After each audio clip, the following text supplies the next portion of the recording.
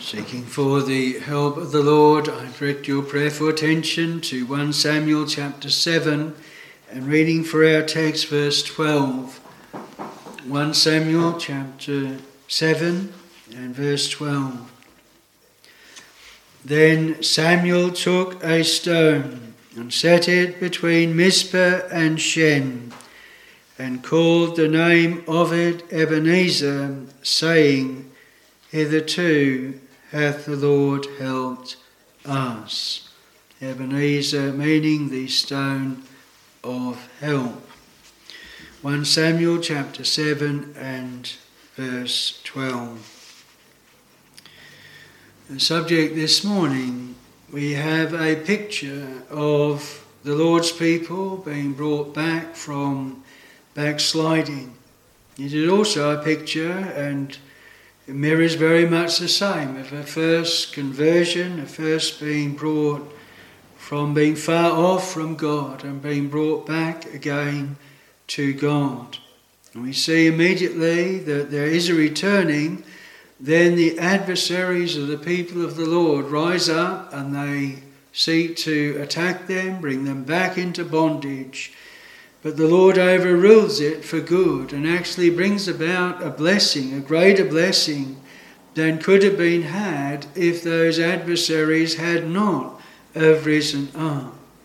And so then when that blessing is given, the deliverance that Israel had at this time, then immediately there's a raising up of this stone of help, an Ebenezer, a praise to the Lord, not waiting until maybe some other time or when further deliverances are brought, or until the time when they were to take back the cities that the Philistines had. No, they immediately gave this time to giving thanks and acknowledging the Lord's help thus far. And this then is a real pattern for us to do in our lives. I want to look then this morning at 4 points. Firstly, what brought God's people to be so far from the Lord. And we look at the case of Israel here briefly, but consider that God's people in general. And then secondly, a people returning to the Lord. There is a picture here of what constitutes a real returning unto the Lord. And then we have thirdly the stirred up adversaries and the Lord's use of them to give a blessing and deliverance. And then lastly, a time and a place and a way to mark the Lord's help so far. But firstly, we have what brought the people of the Lord to the condition that they are in now. And I want to first look at the literal history that was here. The children of Israel that came to Shiloh, and the ark was placed there and in the tent there. And we have the account of how Eli was there and his 2 sons, Hophni and Phinehas, how they abused the offerings of the Lord and made them vile. They committed great sins and wickedness, and it was in that setting that Hannah came and prayed to the Lord for a child. The Lord gave her Samuel, and she had promised to give him and to loan him to the Lord for all the days of his life. And Samuel was then brought up there at Shiloh. But the first words by the Lord through Samuel to Israel and to Eli was that God would judge his house. And one of the signs that was given, that both of his sons would die in one day. Well, then the Philistines came up against Israel, and Israel went out against them and fought with them. But the Israelites, the Philistines, were prevailing against the children of Israel. We are told that the place that they were actually fighting was in the place that our text is found in. It's, remember, the biblical record that we're reading is written after these events. So when we come to in chapter 4, we read, "Now Israel went out against the Philistines to battle and pitched beside Ebenezer," and in anticipation that was what it was going to be named. But for us, it places this battle of which the children of Israel were put to the worst before the Philistines in the same place as that the Lord later gave them deliverance and raised up the stone Ebenezer. It is the same place. So the children of Israel, when they saw that they were being put to the worst by the Philistines, they then thought that they would bring the ark itself into the host. And that had never ever been done before. But it was almost like a lucky charm. It was like bringing in this symbol, but without the Lord. They departed from the Lord, but they just thought that by bringing the ark, that would help them. And so when the ark came, there was a great shout. The Philistines understood what had happened, that the ark had come, and they feared greatly. They said, "This is the ark, this is of the God of Israel, this is the ark that had been through the wilderness, that had been through the rivers of Jordan," and they feared. They said, "Let us fight," and they fought even harder, and the Lord gave them the victory. And the ark of God was taken by the Philistines, and the 2 sons of Eli, the priest, were slain. When that news was sent back to Israel, to Shiloh, when Eli heard it, he fell back off the seat where he was, his neck brake, and he died. And the wife of one of the was due with child, and she gave birth, called the name, naming him that the glory of God had departed. So we have the situation then with the rule over the children of Israel and the ark actually in the land of the Philistines. But the Lord dealt great diseases with the Philistines. It was taken through one city after another, 5 cities, and each city they were afflicted with emerods, with mice, with plagues, and in the beginning as well it had been placed next to Dagon, their god, and Dagon had fallen down before the ark, and when they set it up the second time, he not only fell down, he is broken and completely destroyed. So the Lord bore witness to his presence as he went right through the land of the Philistines. And in the end, the Philistines, they were unsure. They said it might be the Lord, it might not. But just to put it on a test, they would send the ark back with presents to Israel.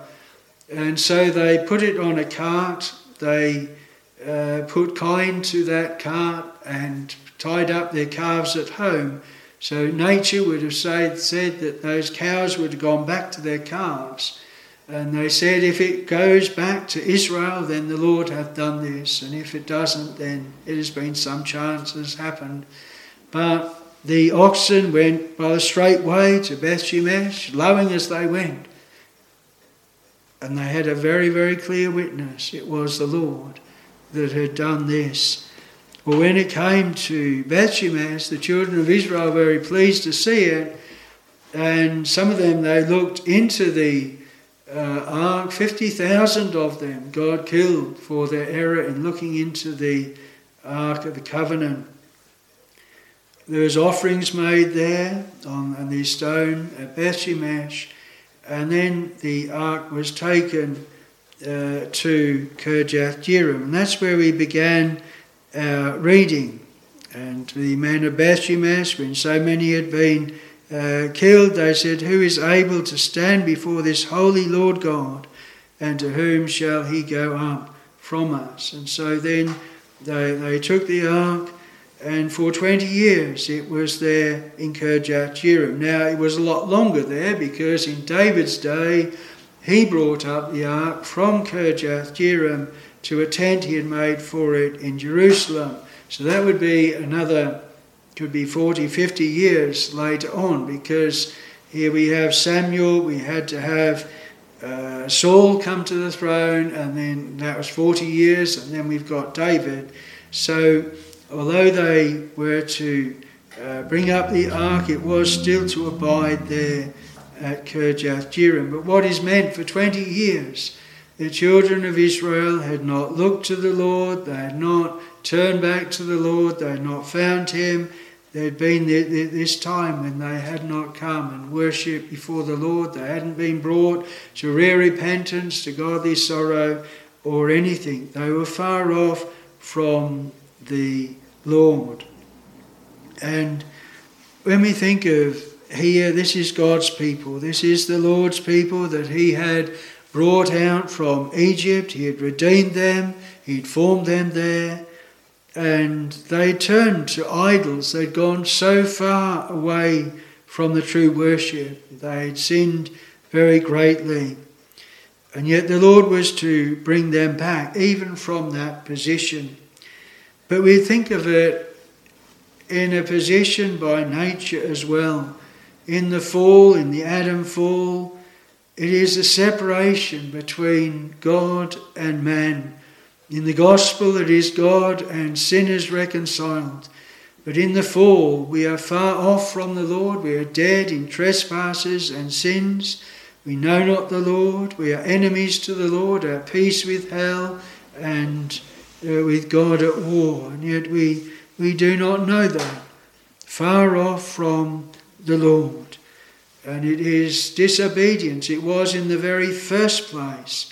Listening to Satan, disobedience, rebelling against the Lord that brought about the fall, and it is what brings about backsliding as well. It is forgetting the first works, forgetting the first blessings that the Lord blessed us with, and going back to those things. In the letters to the Revelation, we read that the churches there had left their first love.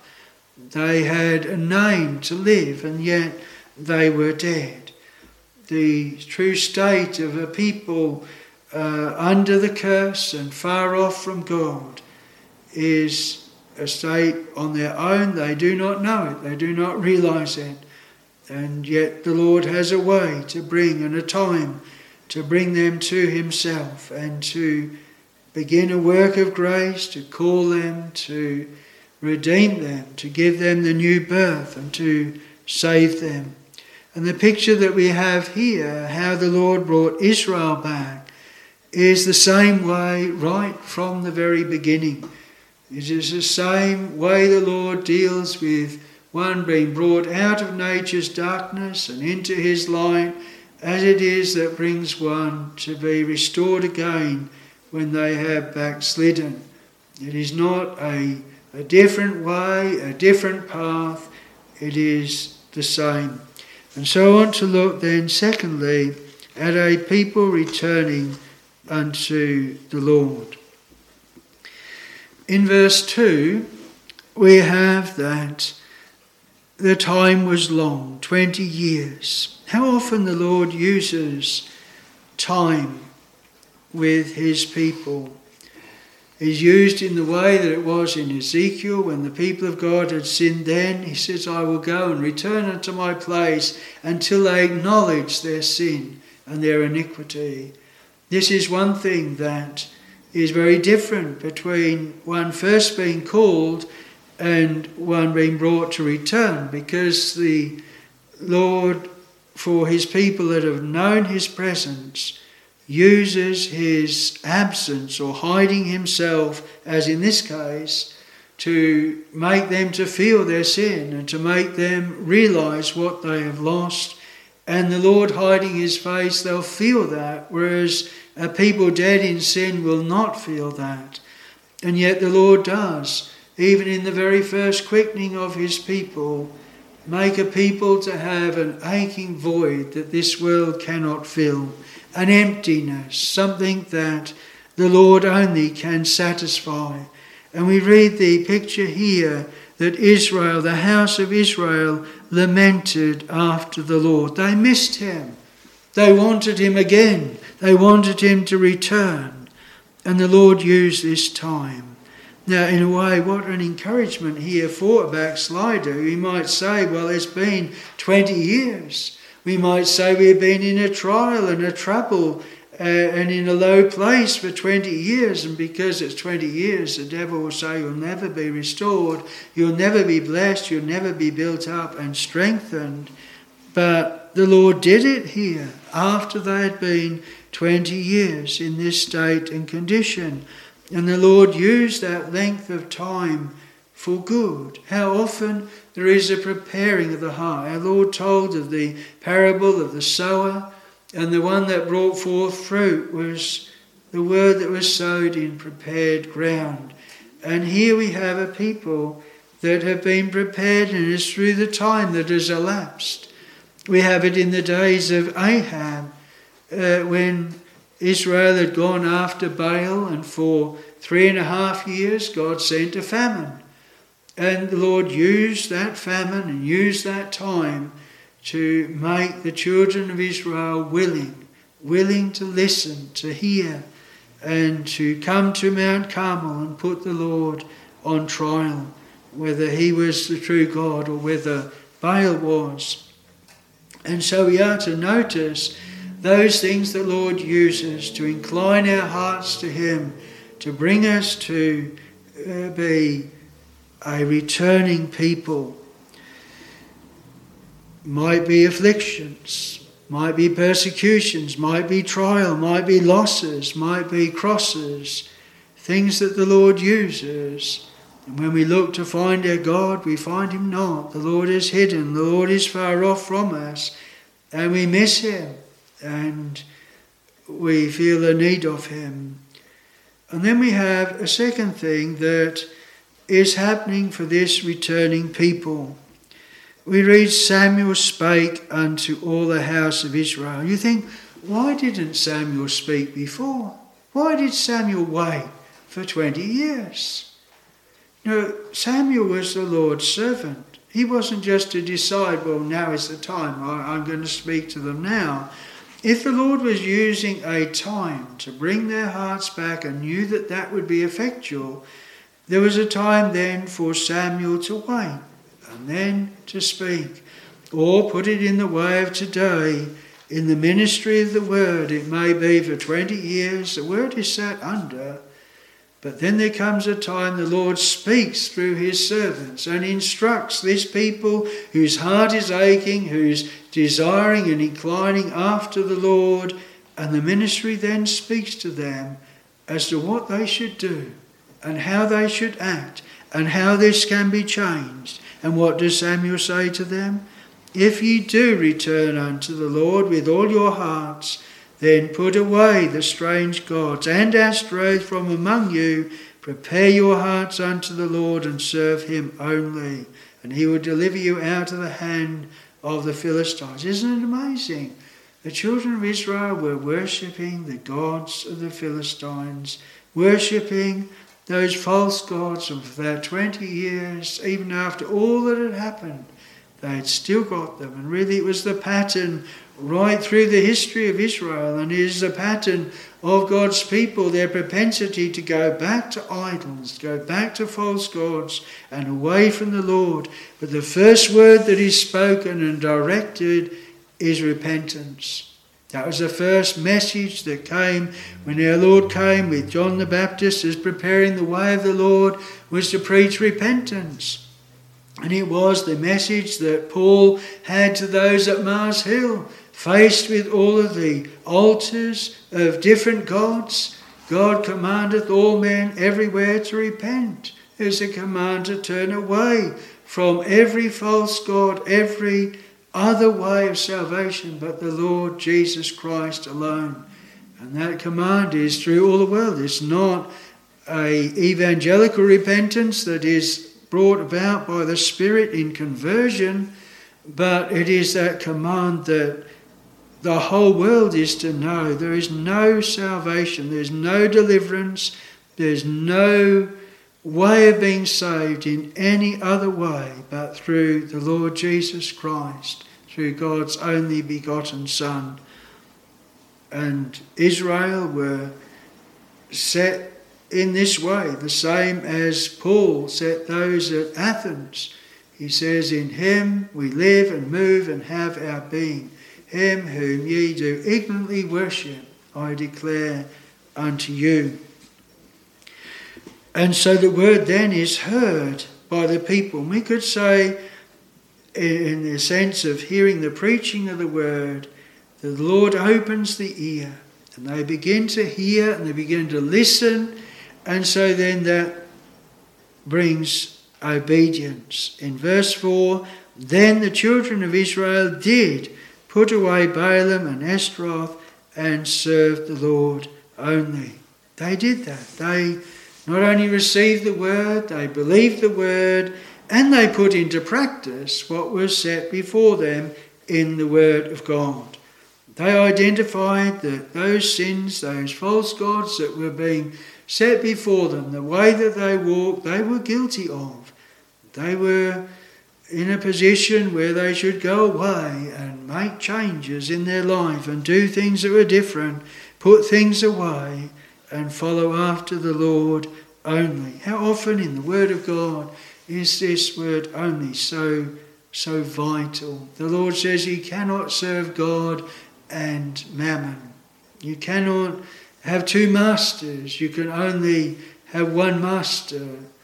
The Lord directs his people to take up their cross and to follow him, and that it is in a path that is not a divided heart but a whole heart. And many times with the children of Israel this was their sin, and in one sense it can mask our sin when we think, well, we're still going to chapel, we're still reading our Bibles, we're still having our family worship, we're still having even our private devotions.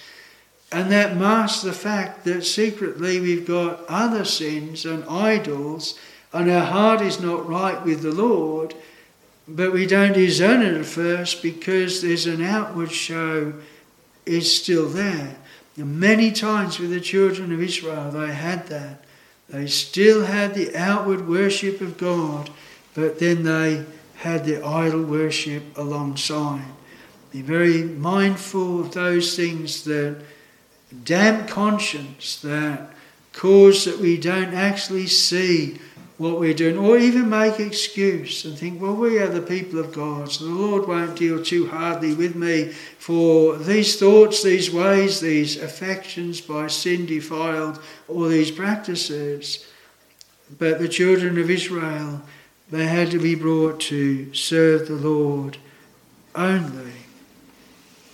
So are people returning to the Lord? They're brought to repentance, then they're going to gather together and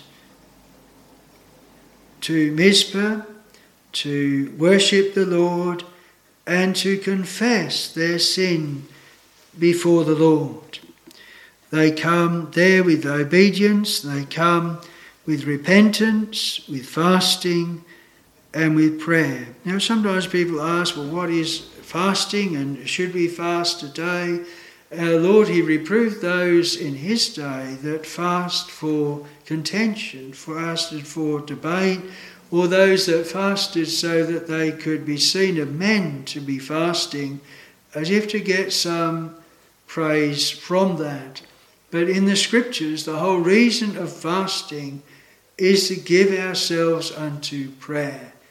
It is to facilitate the returning to the Lord and worship to the Lord. That is the end of it. It is showing the reality of our repentance, but instead of having to spend time in eating or preparing meals, we spend that time in prayer. There are some that will fast, but perhaps spend the time for all sorts of things, and they're not actually returning to the Lord. The whole idea is a heart that is fully returning to the Lord without distractions, even without the distractions of eating or preparing. We think of when our Lord came into the house of Martha and Mary and Lazarus, and there is poor Martha, and she can't sit at the feet of the Lord and hear his word because she's so cumbered about with much serving. We say, well, here is one of the Lord's dear people, and her preparing the meals, even for the Lord, it is preventing her from receiving the blessing at the Lord. And so it is not only in the way of fasting, but to think, what are those things that do keep us from the Lord, keep us from the throne of grace, keep us from really fully returning to the Lord? Or are we just saying, well, this is my whole life, I'll do all my things in my life and all what I've planned, and there's half an hour here left, I'll use that for the Lord.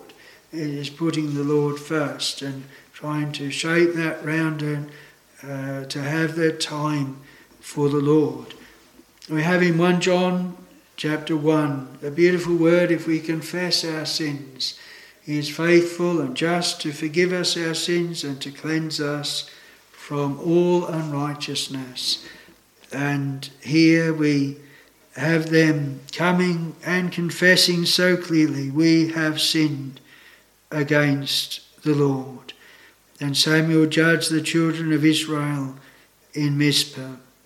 Whether at the beginning or whether in backsliding, returning, is always the same. We think of the prodigal son, who our Lord told the parable, going into a far country, wasting his substance with riotous living, and then he comes to be in want. There's a famine in that land. The Lord uses the famine. He uses him to be in want, to be in need, and then he thinks of his father's house and he thinks of what is there. It's recorded in Luke 15. And as he thinks back to all the blessings and everything that he had in his father's house, and he resolves to go back, and he's going to confess that he has sinned against thee and against the Lord. He's no more worthy to be called his son. Make me, I pray thee, as one of thy hired servants. And he comes and he begins to go back in this path of repentance. But then his father sees him a great way off, runs to him, embraces him, and so joyed to see him return. And in that chapter we have 3 parables, and each one emphasising the joy in heaven over one sinner that repenteth, the 99 just persons that have no need of repentance. Repentance is a vital experience of the people of God, not once at the beginning, but again and again. As oft as we sin, as oft as we go away from the Lord, it is returning and rest that we will be saved. And so this is the people returning to the Lord as pictured here, and may it be so with us. And may the Lord sanctify to us those things that make us willing to return, willing to part with idols, willing to humble ourselves before the Lord, to really confess our sins before him. I want to look then, thirdly, of stirred up adversaries. Because while the children of Israel were doing this, while they were humbling themselves, coming before the Lord, gathering together in this way, then the Philistines heard of him. You read in verse 7, when the Philistines heard that the children of Israel were gathered together, the lords of the Philistines went up against Israel. Immediately they've got adversaries. Immediately they've got opposition. And it is their old adversary. It is the one that had them in captivity. It's the one that the Lord used to chasten them, really gave them over to their sins in the first place. And the ones whose idols they were really committing adultery with, they rise up against the children of Israel. This was their adversaries.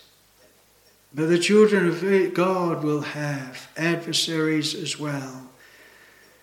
You know, as soon as there is a starting to return, as soon as there is a willingness, then don't be surprised that those very things that we want to be free from and delivered from rise up.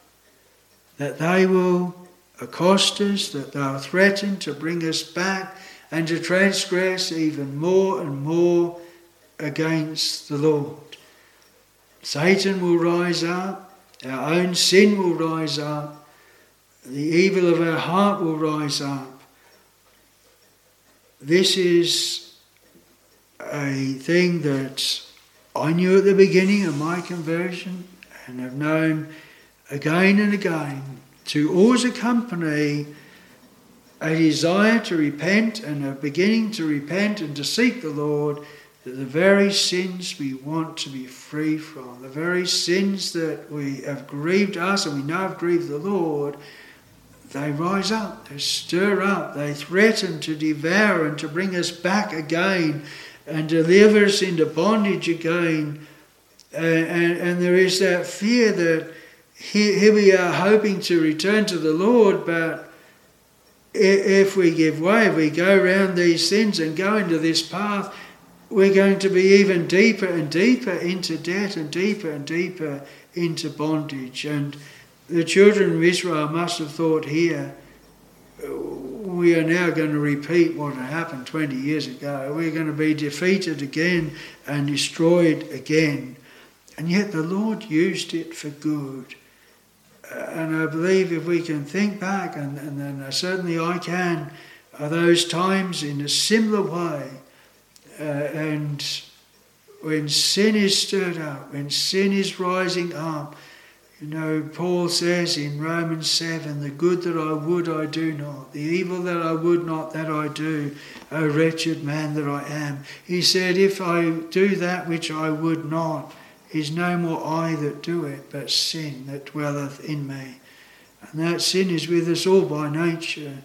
And that is stirred up when there is ever that desire after the Lord and after his ways. A stirred up adversary. We would think perhaps the opposite. Well, I've repented, I've confessed, I can see the evil of these sins.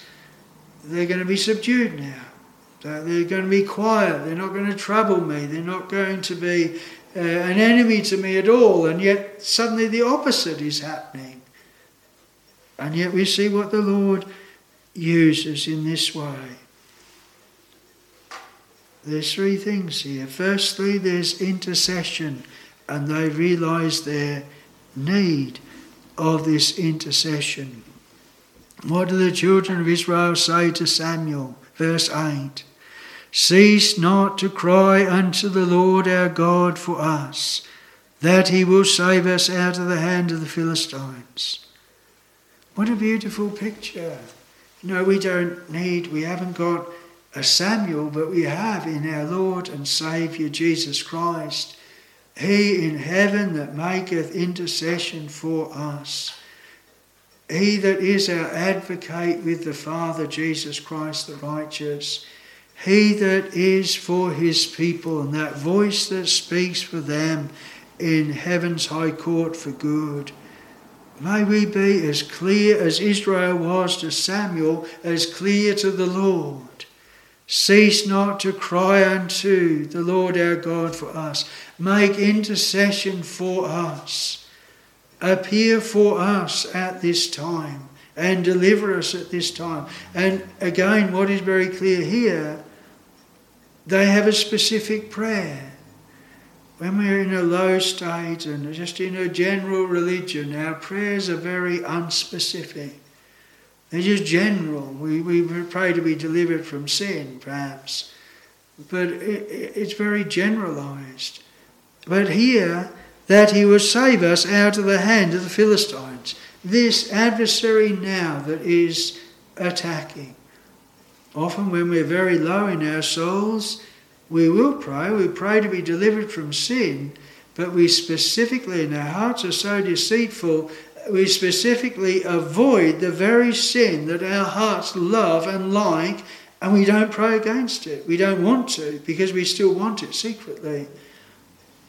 And yet when brought like the children of Israel here, really to repent and really to want deliverance, our prayers are very specific to the enemy that is attacking at that specific time and that is threatening us at that particular time.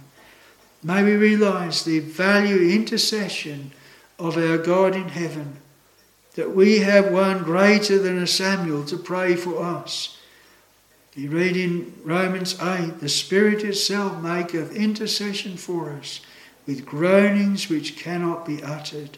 The children of Israel had no power against these Philistines, and nor have we against our sin and against our adversaries, against Satan.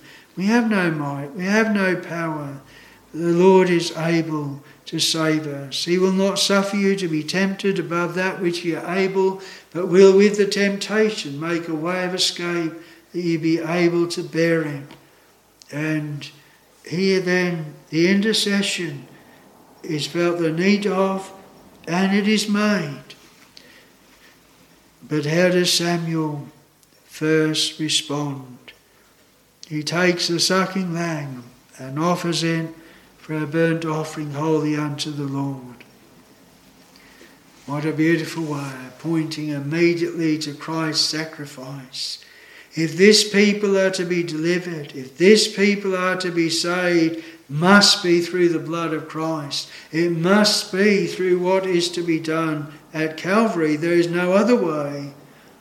Not the blood of bulls and of goats, but for what this set forth. And so he offers it unto the Lord. Samuel cried unto the Lord for Israel, and the Lord heard him.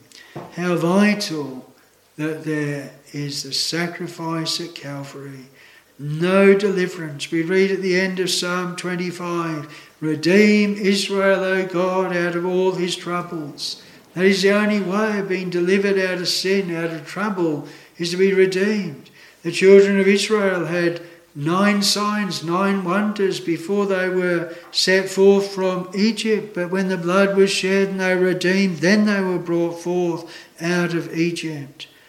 And so here is pointing to that sacrifice to be offered at Calvary by our Lord Jesus Christ. And the Lord heard him. An empty tomb, a risen Saviour. God hath given assurance unto all men, in that he hath raised him from the dead. The Lord not only heard, but the Lord answered him. The Lord answered and used this very occasion of a wonderful deliverance. We think of the picture at Calvary with the people of God, those 2 on the way to Emmaus sum it up. We trusted it should have been he that should redeem Israel. This great trial, the Romans triumphing, the Jews delivering up our Lord Jesus Christ, slaying him, killing him, didn't deliver himself. The thief, if thou be the Christ, save thyself and us. It seemed that everything was black, everything was finished. And then the 3rd day the Lord raised up again. You think of Abraham told to go and offer up his son on a mountain that he would tell him of. The first day Isaac was as good as dead. The 2nd, the same. The 3rd, the beginning of the 3rd day, heightened. My father, the fire, the wood, but where is the lamb for a burnt offering? My son, God will provide himself a lamb for a burnt offering. But what a trial of faith that great, great trial was.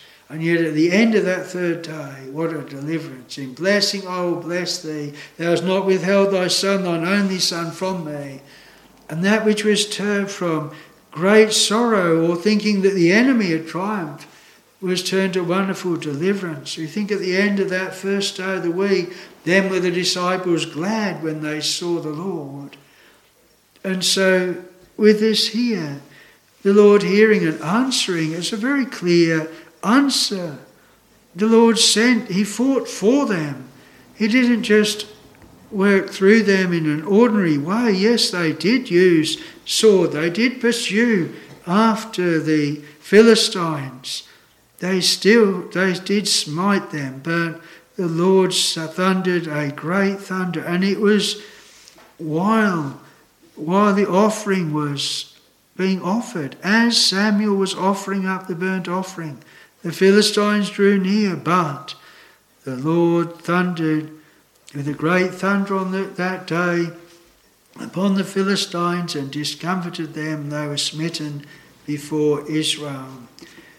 What an effect! The intercession of the Lord and the sacrifice of our Lord. Great deliverances the Lord gives to his people, and the only way is through our Lord. He shall save his people from their sins, save them from their adversaries, deliver them and save them. And every child of God that obtains deliverance and blessing will point to the same blood, the same victory at Calvary, the same intercession in heaven. It won't say it is my work, it's my victory, it's my efforts, but it's the Lord's work and is marvellous in our eyes. It comes through our Lord Jesus Christ. This was a set time to favour Zion, a set time to favour the children of Israel here. And there are those set times for the deliverance of a people to be called by grace, a set time to bring them back from backsliding, a set time to renew the church of God, to bless the church of God as well. So these things then were done for the children of Israel. And then we have the fourth thing. We have a time, a place and a way to mark the Lord's help so far. Straight away, wasn't it? Straight away they realised the help of the Lord. Then Samuel took a stone and set it between Mizpeh and Shen. Now you think the way that this has gone through history. You think of the children of Israel when they'd been in Egypt and under their burdens, and Moses was sent to them. Moses was fearful that the people wouldn't believe that God had sent him, that they wouldn't receive him. He'd already known 40 years ago, who made thee a ruler and judge over us. But he went back and they believed the signs. And not only that, they rejoiced. They praised the Lord. You say, did they praise too quickly? They were still in Egypt. They were still under their bondage. If they hadn't praised immediately, and they were right to praise, the Lord had sent Moses. He was on the way. He was going to deliver them. But a little while later, when all the signs and wonders were being done and their burdens were getting harder, they were so afflicted they wouldn't even listen to Moses. They wouldn't even hearken to him when he tried to reassure them. Their trials got worse rather than better. And yet deliverance was in the way, and they were right to praise and thank the Lord first. We have the case with the children of Israel at the Red Sea. There they thought, there's the adversary. They'd got out of Egypt, but now the adversary's after them, going to destroy them. Mountains each side, Red Sea in the front, and the Egyptians behind.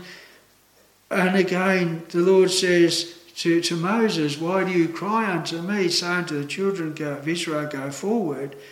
And the Lord used the Red Sea, dividing it, brought them through safely and destroyed the Egyptians. And immediately afterwards, we have the Song of Moses, the song of deliverance and praise. They weren't yet in the Promised Land.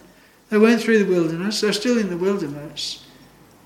But if they'd have left it even 3 days, they'd be murmuring at the bitter waters of Marah. It is absolutely essential when we recognise the Lord has blessed and favoured us, that we give that praise and honour to him immediately. Ebenezer, it is hitherto hath the Lord helped us. Not we will say he's helped us and give him praise for it when we get to where we want to go. or when we get to heaven through this life.